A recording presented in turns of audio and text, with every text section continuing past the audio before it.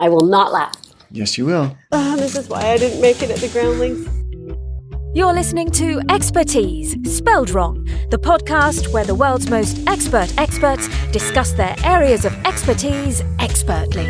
Expert comedy writer Claire Sarah and expert comedy writer Dan O'Sullivan bring their expertise to other unrelated expertises. Welcome to another exciting podcast of Expertise. I'm your host, Dan O'Sullivan, and my guest tonight is Claire Sarah. Claire, you are an expert in printing, and so I thought we could probe your area Pardon me? of expertise. Spelled wrong? Naturally. You claim to be an expert in printing, but let me ask you this right off the bat. This so-called business card that you've handed me is completely blank. Is this a modern art project of some kind? Well, look, Dano, the area that I am an expert in is modern, specific, elegant. It is Invisiprint. Invisiprint? Yeah. This sounds like as much an art as a craft. I think of printing as perhaps the ultimate expression of the handyman at work, but what you're describing is something way, way beyond that, into the realm of art or science fiction. Have you heard of Invisiprint? Just from you, and I'm trying to find out more. I really felt like we lost the personal touch. Back in the day, the early printing press, your printer person would press each letter individually. Of course. That's the miracle of movable type. Movable type, Dano. And what were they pressing?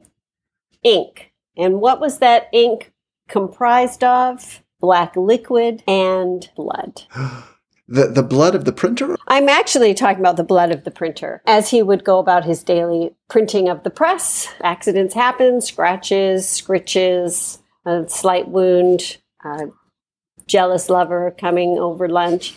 A little bit of blood got into the ink. And so it was very personal. And people were quite aware of it at the time. It's like the bloodied press. I've heard that expression. And I believe that is why we are so stirred by the words that we read on a piece of paper. Because it's not just the emotion of the author itself, but the blood of the printer. That is it. And they are combined in such a way that our very being resonates. We've lost that in this world of computer tech wizardry. And yeah. Most people today have a laser printer, blood-free. Where's the art? I'll tell you where the art is, Dano. Invisiprint. Invisiprint. So this one example that I've seen of Invisiprinting started off with a blank card like the one I'm holding here. Yes. I followed the instructions. You say you followed the instructions. Yes. So you worked up a sweat. That was step one, as I recall. Yep. I chose jumping jacks. Jumping jacks, very good. And I mean a real sweat. You got real sweaty, dripping sweat happening. I didn't want to say anything. I'll admit I was sweating to the oldies. I actually put on some oldies, and I don't mean music, and was sweat 10. Yeah. So that was step one. Step one. Then you showered off. Yeah, it almost seemed arbitrary at that point because, well, I was now back in the state where I had begun. So yes, there I was, previously sweaty, now clean and slightly damp, but with fresh water. And fresh eyes, Dano. You were now connected to yourself and to the card. So looking at the card with fresh eyes, as I am now, I did shower, the sweating and the showering just before we got together here. And I apologize for the bathrobe. But looking at the card with fresh eyes, Claire, I'm realizing something that I'm just embarrassed by. This may not be Invisiprinting at all. I think I was just looking at the back of the business card. When I flip it over, it says Mary Johnson's Boutique, new and used antiques available, 1313 Mockingbird Lane, Northern New Hampshire, Vermont, 02451, and a phone number. That actually feels like an Invisiprinting error. If she's in Northern New Hampshire, Vermont. She probably filled in the form wrong. A lot of people nowadays just aren't used to filling in forms. So I guess my question is, do I have Invisiprinting? Do I have faulty Invisiprinting? Or do I just have a business card that I was looking at backwards? Could we go back in history a little bit away from Invisiprinting and examine the origins of all our modern techniques? I know that you know a lot about modern printing and historical printing. Yeah. If you go back to the early days of printing, I know we're supposed to give credit to China, but most people around here anyway, in northern Vermont, New Hampshire, think of printing starting with Johannes Gutenberg. Yeah. Which is actually not his real name. No, It was a printing error. you don't say. The very first one, I'm guessing. Yes, it was the very first printing error. And of course, that would have been bad advertising. Sure, right. And also, the word graphic comes from those days because Mr. Gutenberg, whose original name was Mr. Badenberg, was very graphic with his first printed novels. And Yeah, a lot of bad language, I'm guessing. yes, yeah. And I know that the Pope came down hard on bad language books, as they were called in the early days of printing. Yes, bad language books. Printing was, I was just going to say printing was, yes, and then I was going to say yes.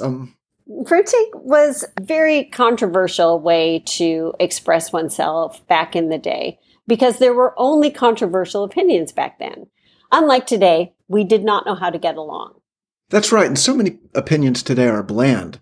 That's one of the things I would like to have been, a Gutenberg or a Badenberg, because at least you knew which side you were on, and an argument was an argument was an argument. Well, interestingly, so when Badenberg created his first typograph and his first lettering, his rival, which was Johanna Berg, she did not need good or bad. She was just sort of the middle Berg. Yes. She was creating her own typograph across town.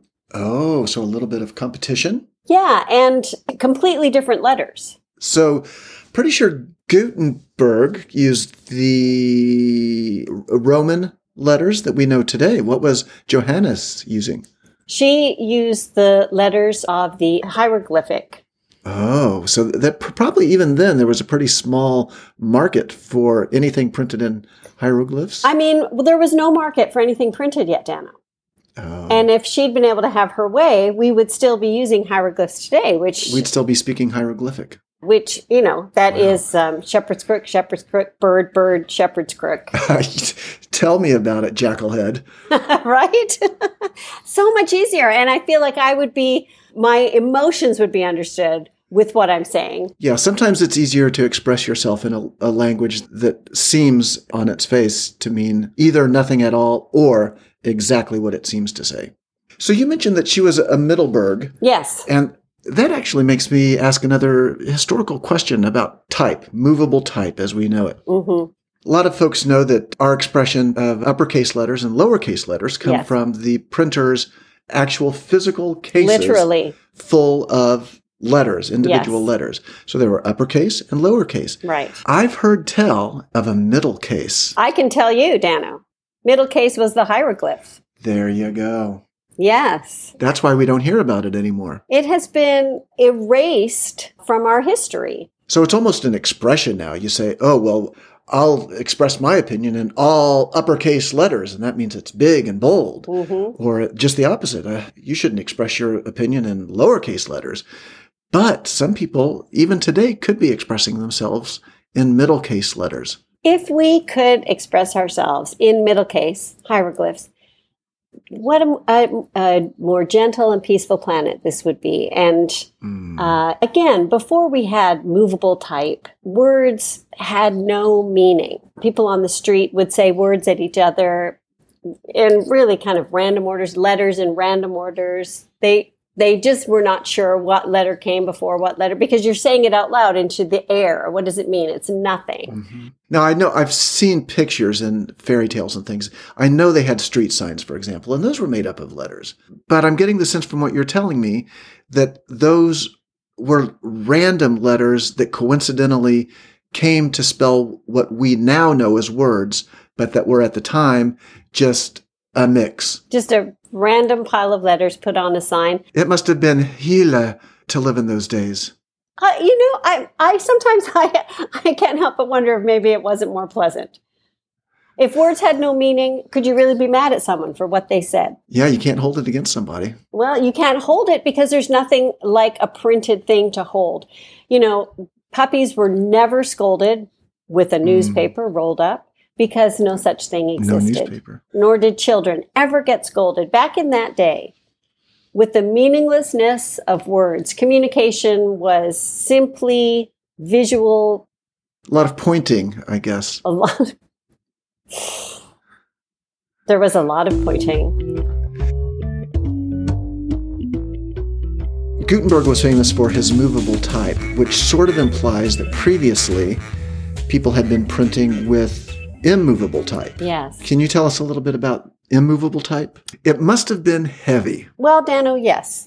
It was heavy. You couldn't move the letters around. And again, they were in random order. So it was basically the same paper every day. Coming back around to your modern day Invisiprint, that makes me think about the economies of scale, that because you can't see what's printed on the page, you could actually use the same paper repeatedly. And my God, that's good for our Earth's gentle ecosystem. Thank you. It is, yeah. We have been experimenting with a type of DNA print, fingerprint-based communication. To completely obviate the need for printing anything? Because we'd be communicating otherwise? Yes, yeah. I was hoping I'd misunderstood that, but yeah, no, that's what it is, and it's not working. I'm sure you know as well as I do. I can see it in your eyes, and I'm getting a kind of eerie sensation from you that psychic communication is almost impossible. Dano, I'm going to tell you, as an expert in printing from the early days of the Bergs on through to my pioneering work with Invisiprint, I feel like the future is living hieroglyphs. So every person carries with them some shepherd crooks, a jackal, a couple of birds. Oh, Claire, this is just so beautiful. I'm just picturing it. Yeah. Anytime you need to make an utterance, yes. You place your figures, your living figures. Yes. Into position to communicate your message. Exactly. I've got a jackal head on my shoulders. Mm-hmm. I've got an owl to my left and an ankh to my right. Yes. And you know what I'm saying, right? I get you, and I agree with your opinion. Since we started with business cards, I think it might be appropriate to finish with business cards. In this day and age, do you think that the business card is actually a useful accessory for people in business? I don't want to tell people their business, but I'd like to know what their business is when they hand me a card. That said, it's gone the way of the dodo, which I'm also bringing back into the hieroglyphs. What would the dodo represent in hieroglyphs? Something that is extinct? Yes, or stupid. Stupidly extinct. You'd have to be stupid. To be extinct. To be extinct. Yeah. Yep. And on that cheerful note, we will bid farewell to tonight's expert, Claire Serra, with her deep knowledge of the wonderful world of printing. Claire, thank you. Pleasure. The Expertise, Spelled Wrong podcast is free, and like the Amish, all are welcome. Be sure to sign up for our email announcements at funnypodcast.co and follow us in your favourite podcast app, like the expert podcast listener we know you are. You'd have to be so stupid to be extinct. Jackal, ankh. Ah! Oh, that was her ankh. Ankh if you love Jesus.